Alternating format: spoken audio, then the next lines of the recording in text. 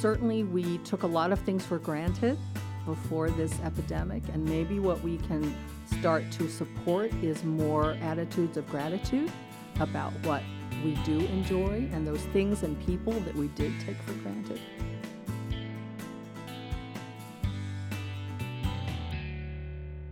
Hello and welcome to another episode of Pod County. Things have certainly changed since our last episode with Dr. Timothy Dowling from the University of Delaware. When we interviewed Dr. Dowling, that was at the very beginning of the COVID-19 pandemic in Delaware. We had 6 cases at that time. We're now, I believe, over 5,000 cases in just a 6-7 week time period. So the pandemic has certainly grown substantially in that time. And as a result, it's been fairly challenging trying to continue to produce Pod County episodes. We've had a couple lined up, but unfortunately, between either social distancing or access issues with the studio, it's been tough to get anything recorded. We have been able to inform the public as best as we could through a series of Facebook Live interviews and productions that we've done with the county executive during this time to keep people informed both about what we're doing here at the county, but also the different ways that these initiatives and programs are going to impact you. We do have a better understanding, I think, now of social distancing, of mask use universally, and I think we're reaching a point now where things may begin to start opening up. I know Governor Carney issued an order this Wednesday that laid out some steps for that, so hopefully we'll start seeing some semblance of normalcy, but I imagine it'll be a while before we're back to anything that we would have called normal before this. But with that, we were able to get Dr. Amy Cheng Vollmer in from Swarthmore College up in Pennsylvania. She's a Wilmington resident, and she is also a microbiology and biotechnology professor at Swarthmore, where she's been teaching since 1989. So a lot of experience in this realm. And in, the last few weeks since we've had Dr. Dowling on, the conspiracy theories have been rampant. There's a lot of misinformation that has been flowing, that has been constant in this. And really, I think there's still questions a lot of people have about how this thing works to begin with, the difference between viruses and bacteria, the different ways that this virus can enter your body, that you can be infected, and things you can do to continue to keep yourself safe as we try to return to some semblance of normal society. So she reached out to the county executive, Matt Meyer, and asked if we'd be open to having her participate in some educational thing. We thought, well, hey, what a great way to do another Pod County episode. So we brought her in. This was the second podcast recording that we did live on Facebook. We did that last night, and a lot of great feedback on that. I think our 2 biggest Facebook Live events have been the ones we've done both here with Dr. Cheng Vollmer and with Dr. Dowling. Certainly shows the need for information on this, the need to dispel some of these conspiracy theories and myths, and the desire that people have for real information to stay informed and stay safe. So, we're going to try to get some non-COVID content together. We're going to try to get some non-COVID related guests in here. I'm sure it'll still be a topic of conversation, but we're working to try and produce some content to take your mind off of what's happening out there in the world right now, because it's certainly an anxiety-inducing and anxiety-stressing situation for everyone, especially the longer this goes on, the worse that has to be. So for right now, sit back and enjoy this episode with Dr. Amy Cheng Vollmer.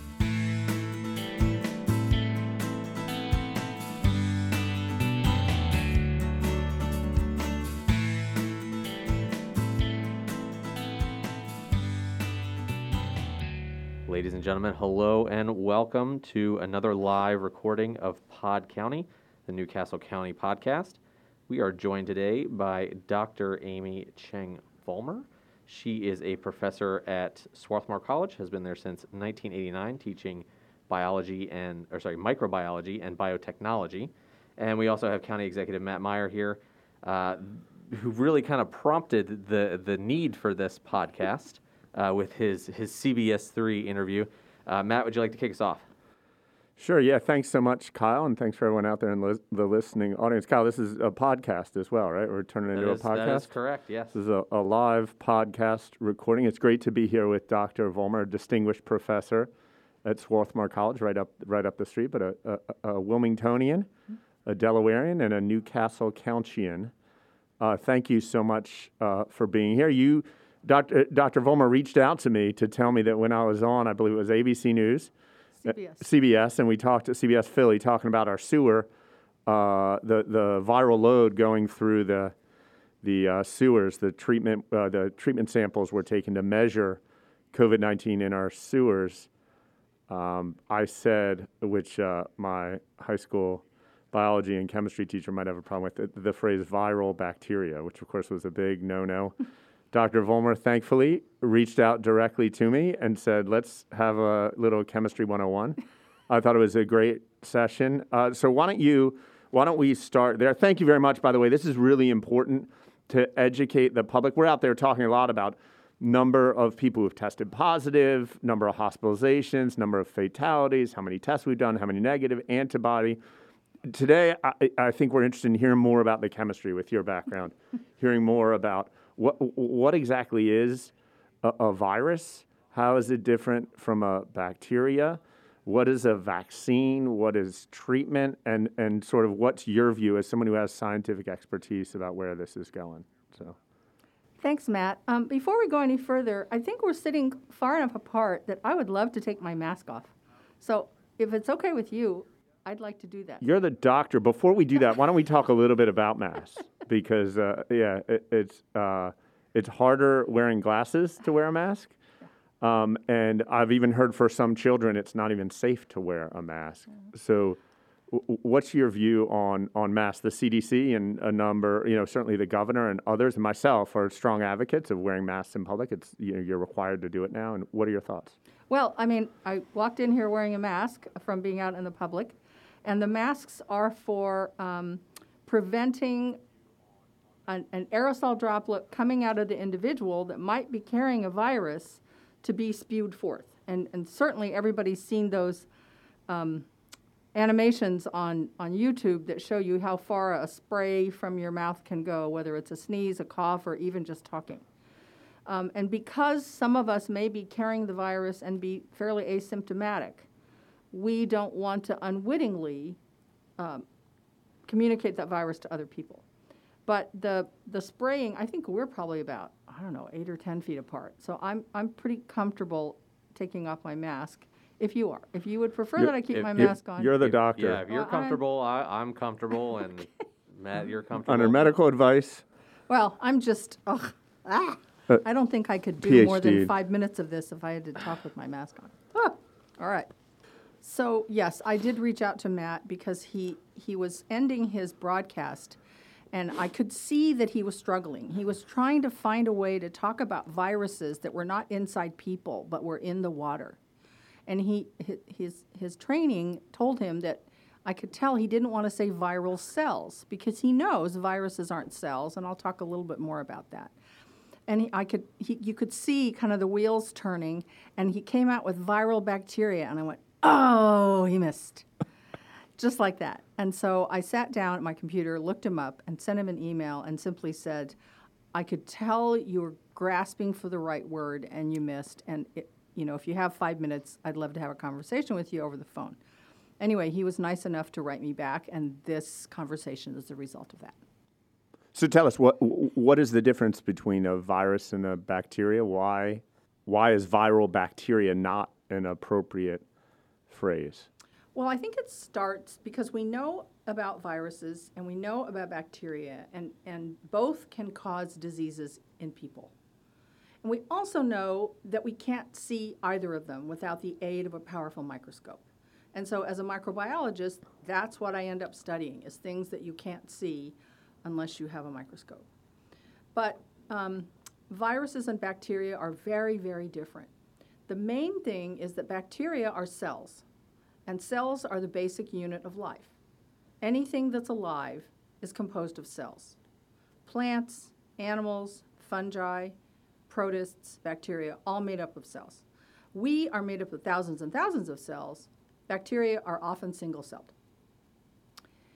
Viruses are acellular. They don't have all the parts. And so while bacteria can reproduce and grow outside of a host cell. Viruses absolutely can. So there's also, I've heard my doctor refer to good bacteria, bad bacteria. Mm-hmm. I've only heard bad viruses. Are there good viruses? Well, it's interesting. You kind of get what you look for. And we often only find viruses because somebody's sick. But we know, in fact, in the plant kingdom, that there are plants that are heat tolerant. And when we look and see why they're heat tolerant, sometimes the reason is they carry a virus that allows them to be heat tolerant. So Marilyn Rusnick up at Penn State actually studies this. So I wouldn't say that all viruses are bad, but we tend to only find them when we're looking for what caused a disease. So that kind of biases our search. And that used to be the way bacteria were. We thought all bacteria were harmful to us, and it turns out au contraire. I use the metaphor of teenagers. You know, when you hear about teenagers in the news, unless it's the last 2 minutes and they want to share some good news, it's usually something terrible they've done or something foolish they've done or something like that. It turns out there's a lot of great teenagers, as we both know.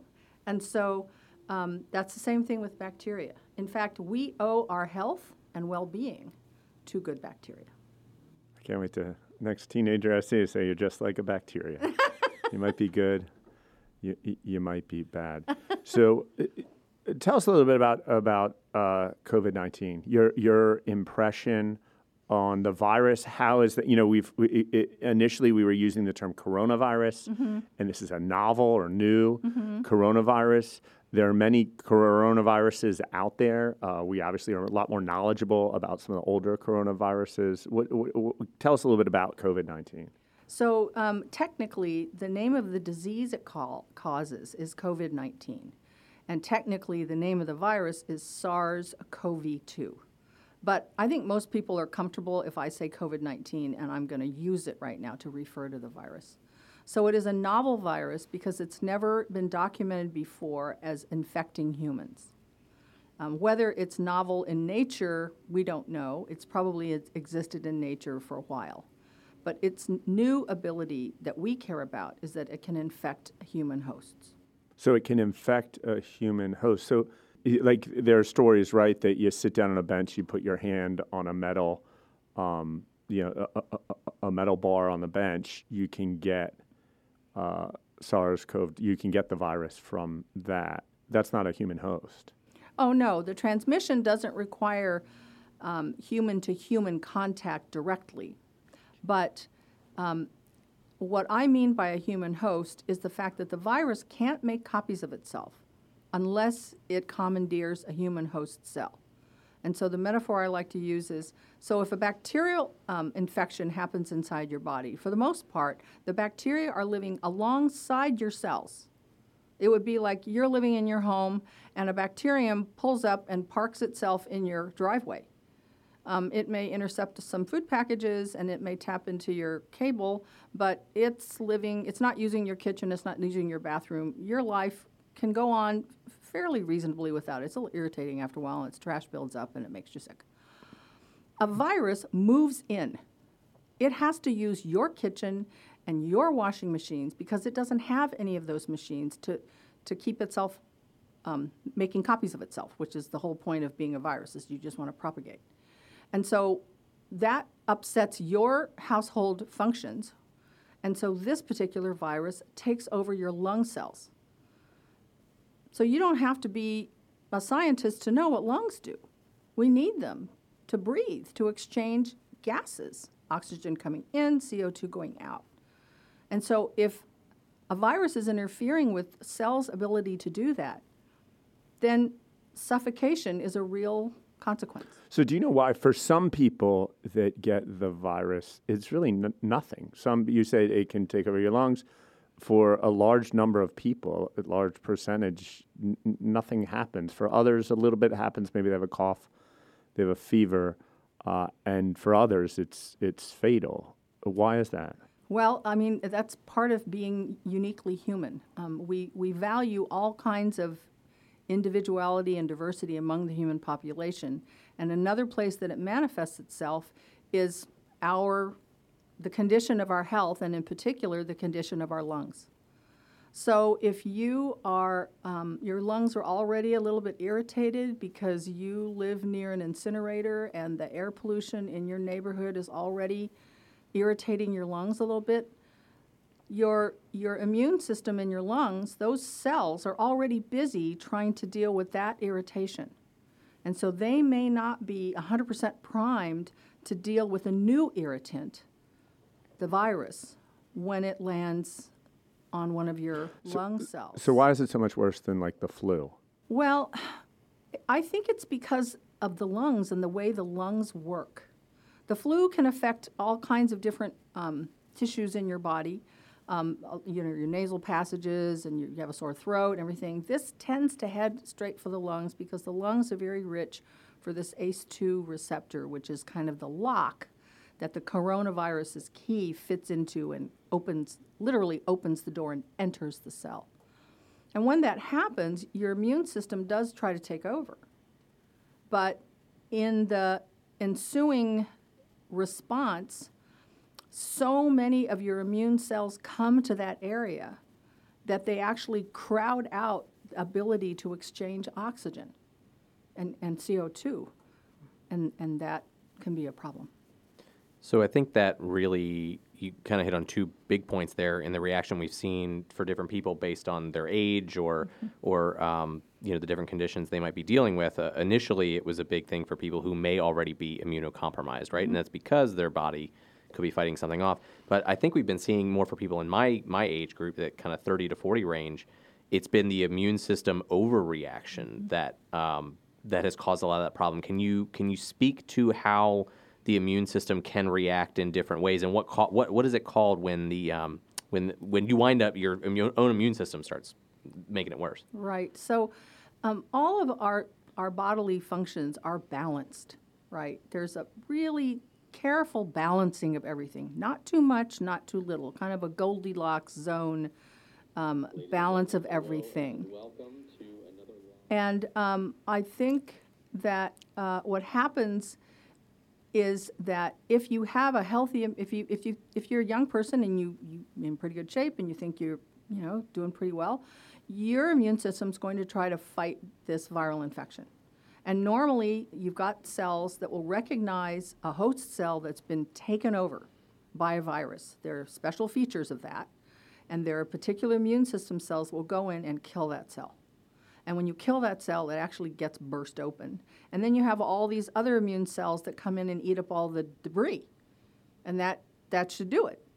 But if in the middle of that bursting, some of the viral particles that are released don't get swept up, and they infect the cell next door and the cell next door and the cell next door, now you have a bigger infection. When those cells get killed by the immune cells, now there's even more debris. And so more cleanup crew has to be called in. The signals that the immune system creates are called cytokines. And I think the thing you're referring to is what the media has called a cytokine storm. And, what is that, right?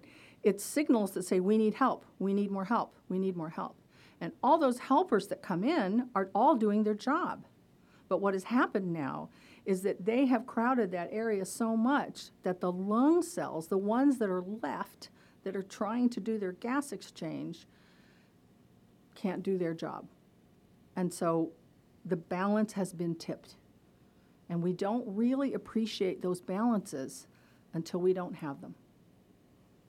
You talked about how the immune system breaks down a cell. I was reading an interesting article about why soap is so effective for viral cells. And can you talk a little bit about why it's so important just to, like, washing our hands and hand sanitizer, how effective it is against this thing? This particular virus is called an envelope virus. It has an outer surface, and the way it leaves a cell is it buds off of the surface and takes a little bit of the cell's membrane with it, and it embeds into that membrane those little corona spikes.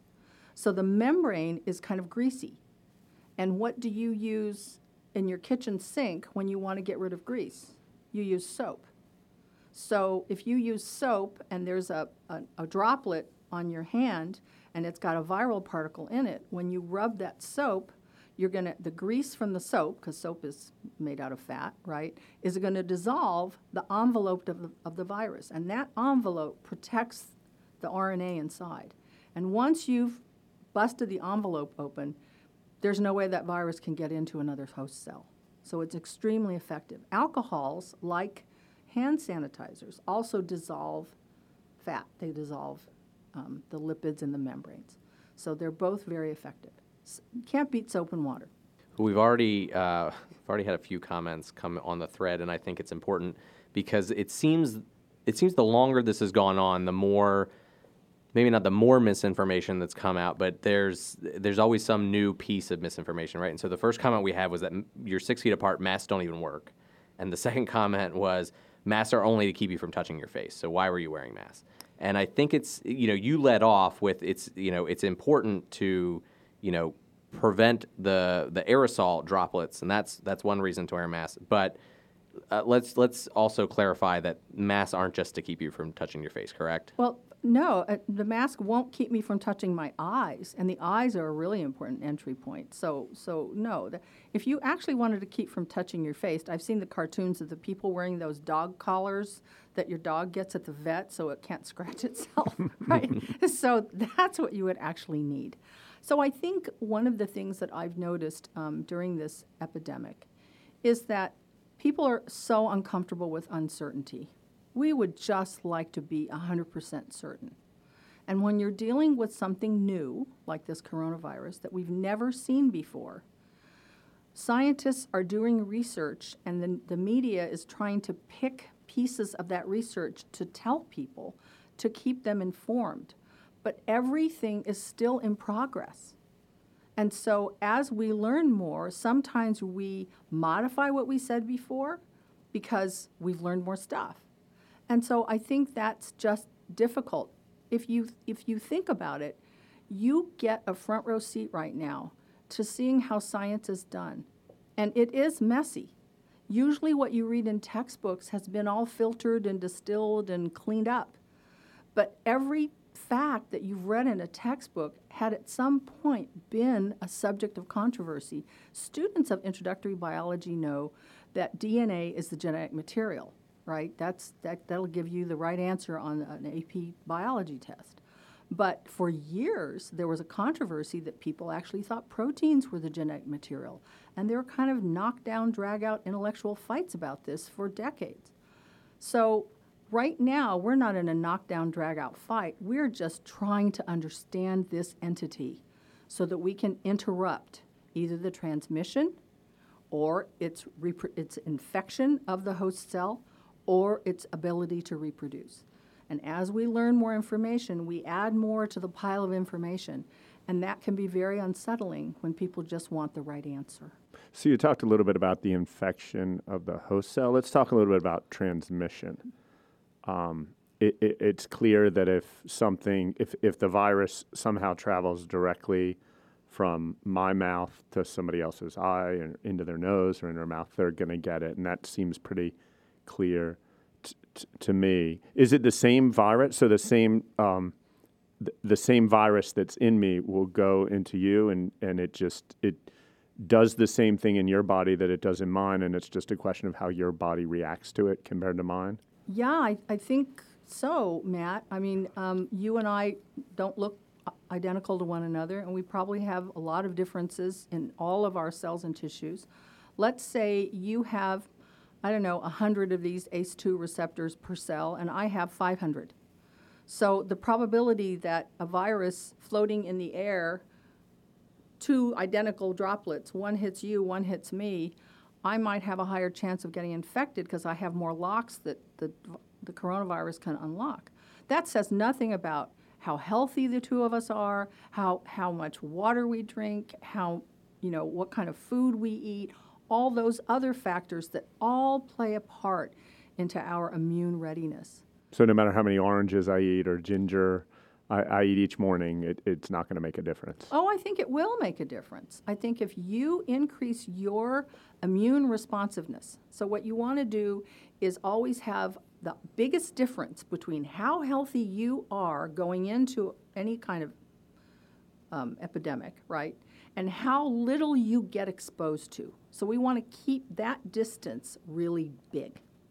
So sleeping well at night, eating well, staying hydrated, getting exercise, having good mental health are all things that push your ability to respond as high as possible. You know, it's like peak performance for an Olympic athlete, right? You want to train for this. So everything you do in your life adds to that. Then on the other side is the thing we can't control as much, right? And that is how much we're exposed to. So the wearing of the mask keeps me, if I happen to have the virus, from broadcasting it to you. The mask is not there to keep us from touching our face. So that we've got to bust that myth. And then we want to put ourselves in environments where the probability of somebody spreading the virus, maybe because they don't have a mask on, is low. And that's where social distancing has been so incredibly effective, even though it has been so sad for many of us. Yeah, sure. Yeah, I normally have dinner with my parents once a week, and that now it's a wave from the backyard and drop off some groceries. I think many are in similar situations. Talk a little bit about transmission where it's not person to person, where it's, you know, a metallic surface. Yeah. Sure. So the thing about viruses is that because they're not alive when they're outside of the host, they can last for quite a while on what we call these inanimate objects, these fomites. And so whereas a bacterial cell, it really needs moisture to stay alive. Very few bacteria are going to survive very long when the surface that it's landed on is completely dried out. So if somebody just wiped their nose, let's say, or coughed into their hand and then held the handrail and went down the stairs to get on the train or something, and then you came up the stairs and held onto that same handrail, and then you swiped your hair out of your eyes, or you touched your face, or chewed your fingernail, or whatever people do, that could definitely bring the virus into your body, okay? Because it's not alive, it doesn't care that it's been on a dry surface for a couple hours.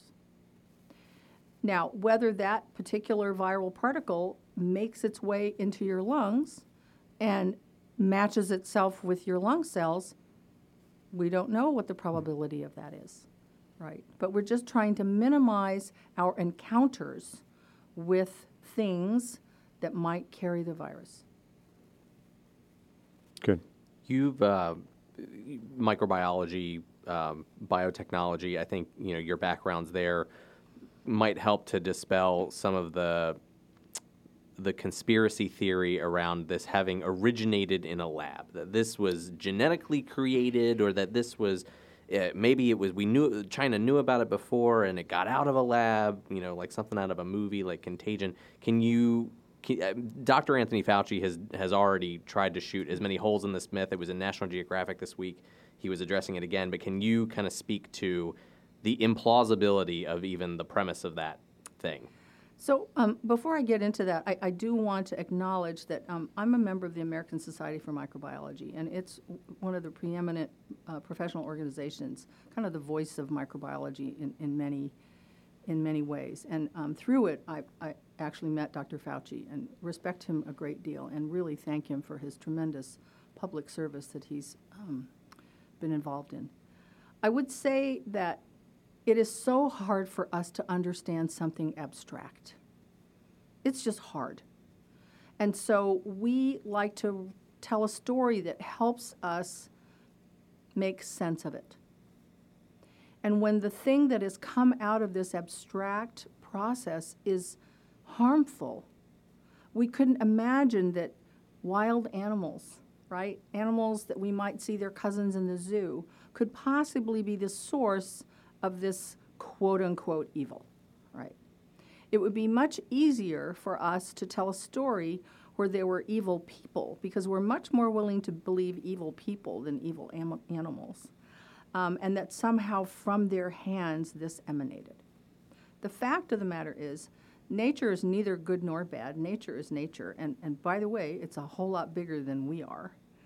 And this is nature's reminder that biological processes continue in nature, continue evolving, and occasionally the chips fall such that humans are affected. There's a lot of good data that show that viruses like this jump between hosts, but only if the hosts and the animals that originally carry them come into contact with one another. And one of the downsides of ecotourism and eating exotic foods and things like that is that humans come into contact with animals that have been in environments that didn't used to have humans in it. So it's not very probable that a virus will jump hosts, but we make it a little bit more probable when we interact with those environments in new ways. By jump host, you mean transmitting from an animal to a human? Exactly. And that's why this is a novel coronavirus for humans. There's been some stories about it mutating, which suggests the virus that was in the animal is in some way fundamentally different now it's in humans. And maybe, when we say this person has tested positive and that person has tested positive, maybe they actually have a different, mutation of the virus in them. How's that possible? So this virus is an RNA virus. So one of the ways viruses differ from cells is that cells, like bacteria and human cells, have DNA and RNA and proteins. Viruses contain either DNA or RNA, never both. When DNA is copied, there is a really cool proofreading mechanism that's kind of like spell check, right? It's very cool. But when RNA is copied, there is no spell check. And so, if you turn off your spell check, you know what happens to your documents. You end up with more typos. Now, what's hard for people to understand is that mutations are not necessarily bad. A mutation is simply a change in the genetic code. And it's actually the raw material for natural selection. So you can have a mutation that could be beneficial under one set of conditions and harmful under another set of conditions. And so we have a negative connotation of mutants, but that's on us. Mutations happen all the time. Recently in the news, I read about somebody who said, this mutation makes the virus more contagious. Well, okay, it could make the virus more contagious, but another mutation could make the virus less successful in replicating. We're only going to see the result of successful replication in the dissemination of the disease, right? We're not going to see the failed mutations that got left behind. And depending upon the situation, depending upon the patient, depending upon the environment, certain mutations might have an advantage, might have a disadvantage, but mutations are part of the fabric of life. Great. You are listening to Pod County with Professor Amy Chang Vollmer. She is the Isaac Clothier Jr. Professor of Microbiology at Swarthmore College, right up the road, just outside Newcastle County. We're honored to have Newcastle County resident Professor Vollmer here, educating us today on some of the micro details of macro importance concerning COVID-19. We do have one good question that's come up, speaking to mutation and how that could affect vaccine development. If we do see this virus mutating, how would that affect the ability to develop a vaccine? We've heard a realistic timetable could be 12, 18 months. So if we're talking in, maybe 6 months, it's already mutated once, what could that do? And kind of to that point as well, we've talked about the lungs and the impact on the lungs, but what other residual effects could the virus, as we understand it now, be having on other organs of the body? Well, that's a whole bunch of questions altogether. Let me try some of them. So depends on where the mutation occurs. If the mutation occurs such that something about the virus makes it stickier, like on its outside, then it might affect vaccine development because the vaccine tends to be developed using outwardly facing, like the spikes or things that the human body would encounter first. If the mutation's on something on the inside that has to do with making more RNA, that is not going to help us with a vaccine because that's not part of what the immune system recognizes when we first encounter the viral particle. So it's context dependent. what the mutations do. One of the reasons HIV has been so challenging in terms of developing vaccine is because it tends to mutate most in the kind of outward-facing piece. And that's just been exasperating for all the really dedicated scientists that have been trying to work on this. So that's my way of saying I don't know where the mutations are and what the manifestations of those mutations are, and so I can't really say if they relate to vaccines. I can't remember. You had the other. It was the same person asked both questions, okay. so I threw them both out. Well, these are good questions. Yeah. The other question was what, at least from the virus as we understand it now, we understand how it affects the lungs. Oh. What residual effects could we be seeing on other organs of the body? Well, that again, it depends on the patient. It depends on where other tissues that might be expressing these ACE2 receptors or receptors that are in the same family of the ACE2 might have kind of secondary ability to get unlocked. And so we won't really know that until we keep studying people who have recovered. And I think that's going to be very complicated because I think, again, different people have different kinds of susceptibilities. But, scientists do this. We study a lot of things. They don't seem to make a lot of sense. And we keep studying and we keep describing to other people. And then all of a sudden, these patterns start to emerge. And I have to tell you, it's really exciting as a scientist when you're there at that moment, when we start to see these things kind of fitting together. And I'm hoping that as we learn a lot about the coronavirus and how it fits into this big family of coronaviruses, this new one, what is it teaching us that we didn't already know? How does it fit into existing patterns, or do we see new patterns? And all of that helps us advance our knowledge and hopefully will help us be more prepared for the next one. How long do you think it'll take us to advance our knowledge and see patterns before we can go back to restaurants and bars, before we can, start living our lives again? Boy, it takes somebody with a lot more wisdom to be able to say that for sure, Matt. And I feel the pain of people who feel really stuck at home, and I kind of had a little meltdown a couple of days myself a couple of days ago. So it is really tough on us. Certainly, we took a lot of things for granted before this epidemic, and maybe what we can start to support is more attitudes of gratitude about what we do enjoy and those things we did take, things and people that we did take for granted. We're seeing now some early openings in some other states and maybe in ours as well for a few businesses, and so those will generate more data. I mean, we're living the experiment, whether we like it or not. And so people are busily collecting data. They are sharing the data. The data are being published faster than ever so that we can all learn. And a friend of mine just sent me a really cool set of data that he's been generating, and he updates it every day. And it's really exciting. You can plug in county by county what all the numbers are. We have great technology now that allows us to analyze and large data sets. And so if there's no time like the present to try to really learn about it, it's hard to be patient. It's really hard to be patient. But I'm actually quite impressed at how much has been done already. Are you worried that the scientific process, to some degree, is trial and error? There are mistakes made. There's a theory, right? All these scientists follow the theory, and then something disproves it, so they got to go back and follow another trail. Are you concerned that because it's on the fly, maybe we're going to spend days or weeks or months sort of following the wrong theory, either with regard to treatment or vaccine or how it's transmitted from person to person, and that may put more people in more danger? Well, I think the news cycle may latch on to one hypothesis. I wouldn't call it a theory yet. It's not there yet. But I think what's going on in the scientific enterprise is many, many leads are being followed. And I wouldn't say that the scientific method itself is so unique.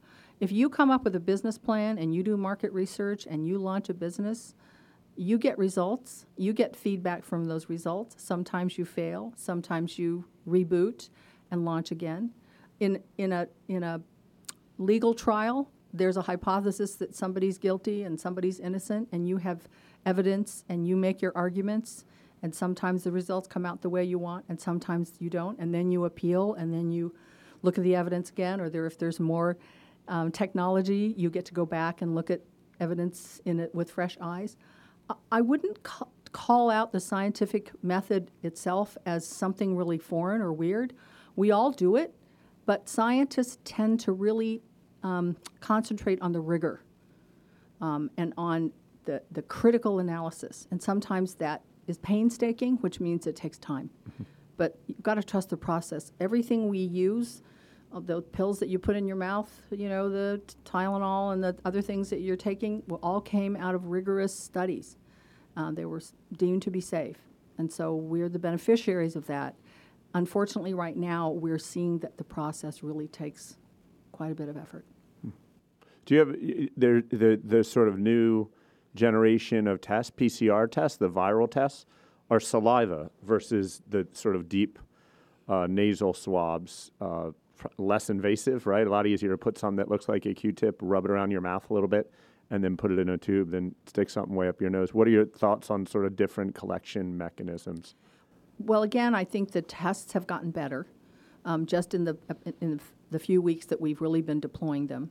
I think early on we really wanted to make sure we got a high sample size, and so the deeper in the tissue you go, the more likely you're going to get that. Saliva, it's got a lot of stuff in it, depending on what you ate and all that kind of stuff, and so the tests are sensitive enough to pick up now, it seems like, viral particles in the saliva. So that's excellent, because the less invasive, the less scary it is, and the easier it is to administer. So people keep trying to make improvements as we're rolling things out. I know the story that originally kicked this all off when Matt was on CBS was because the county has started running tests through our wastewater system, our sewer system, to try and get an estimate of how many people there may be in the community that have SARS-CoV-2. Mm-hmm. Can you explain how something like that works? How can you test fecal matter in a wastewater system and then extrapolate that into a number of individuals who have a virus? Yeah, that's not my level of expertise, but what I will say is this. The tests we have are so sensitive that we can trace amounts of whatever it is we're looking for to try to figure out, how many people could be responsible for that, and therefore conclude about how many people in the population might be shedding it.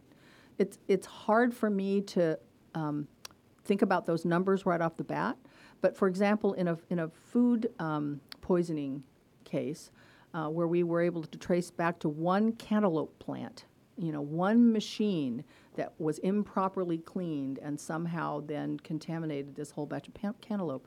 The reason we're able to do that is because we have really great chemistry that can detect really special molecules that like only cantaloupe has but honeydew doesn't have, or something like that, and then put all those data in a database that then tracks how the food was packaged, delivered. Our transport system is amazing. All of that is in the computer now, and so we can figure out, where all of this stuff came from. So that same type of strategy is now trying to be deployed for us to figure out what the viral load is in the population. And if you want to look anywhere, everybody contributes to the sewage system, so, that's pretty democratic. And then the question is for epidemiologists, and I wouldn't begin to know this, is what those numbers tell us about how much of the population might have carried the load. Question from Abiola Popola. Apart from hand washing, sanitizing, and the wearing of masks, what else can people do to protect themselves or improve their immunity? To improve your immunity, you need to do all those things that your mom told you. And as we're coming up on Mother's Day, an extra salute to all the advice that Mom gave you. You have to eat nutritiously. And that means, eating food that hasn't been over-processed, eating it in as close to its natural condition as possible, and double down on fruits and vegetables, and go light on the refined sugars, right? Moderation in all ways. You want to stay hydrated. And as we're moving into seasons where people are outside more and exercising more, you lose a lot of liquid through sweat and through other ways that you lose water. And so you want to stay hydrated. If you're not hydrated, your immune system really takes a hit because its ability to move through all your tissues is hampered. And then sleep. Sleep is the only time that your body really does repair and maintenance. And those people who know about kind of deferred maintenance know that if you defer maintenance enough, it's going to come back and haunt you. And if you don't sleep properly, then your maintenance activities are competing with your immune system surveillance, and your immune system takes a hit every time. I think we want to get one more in here probably, and then we'll let you get out of here. We're coming up on 5:30.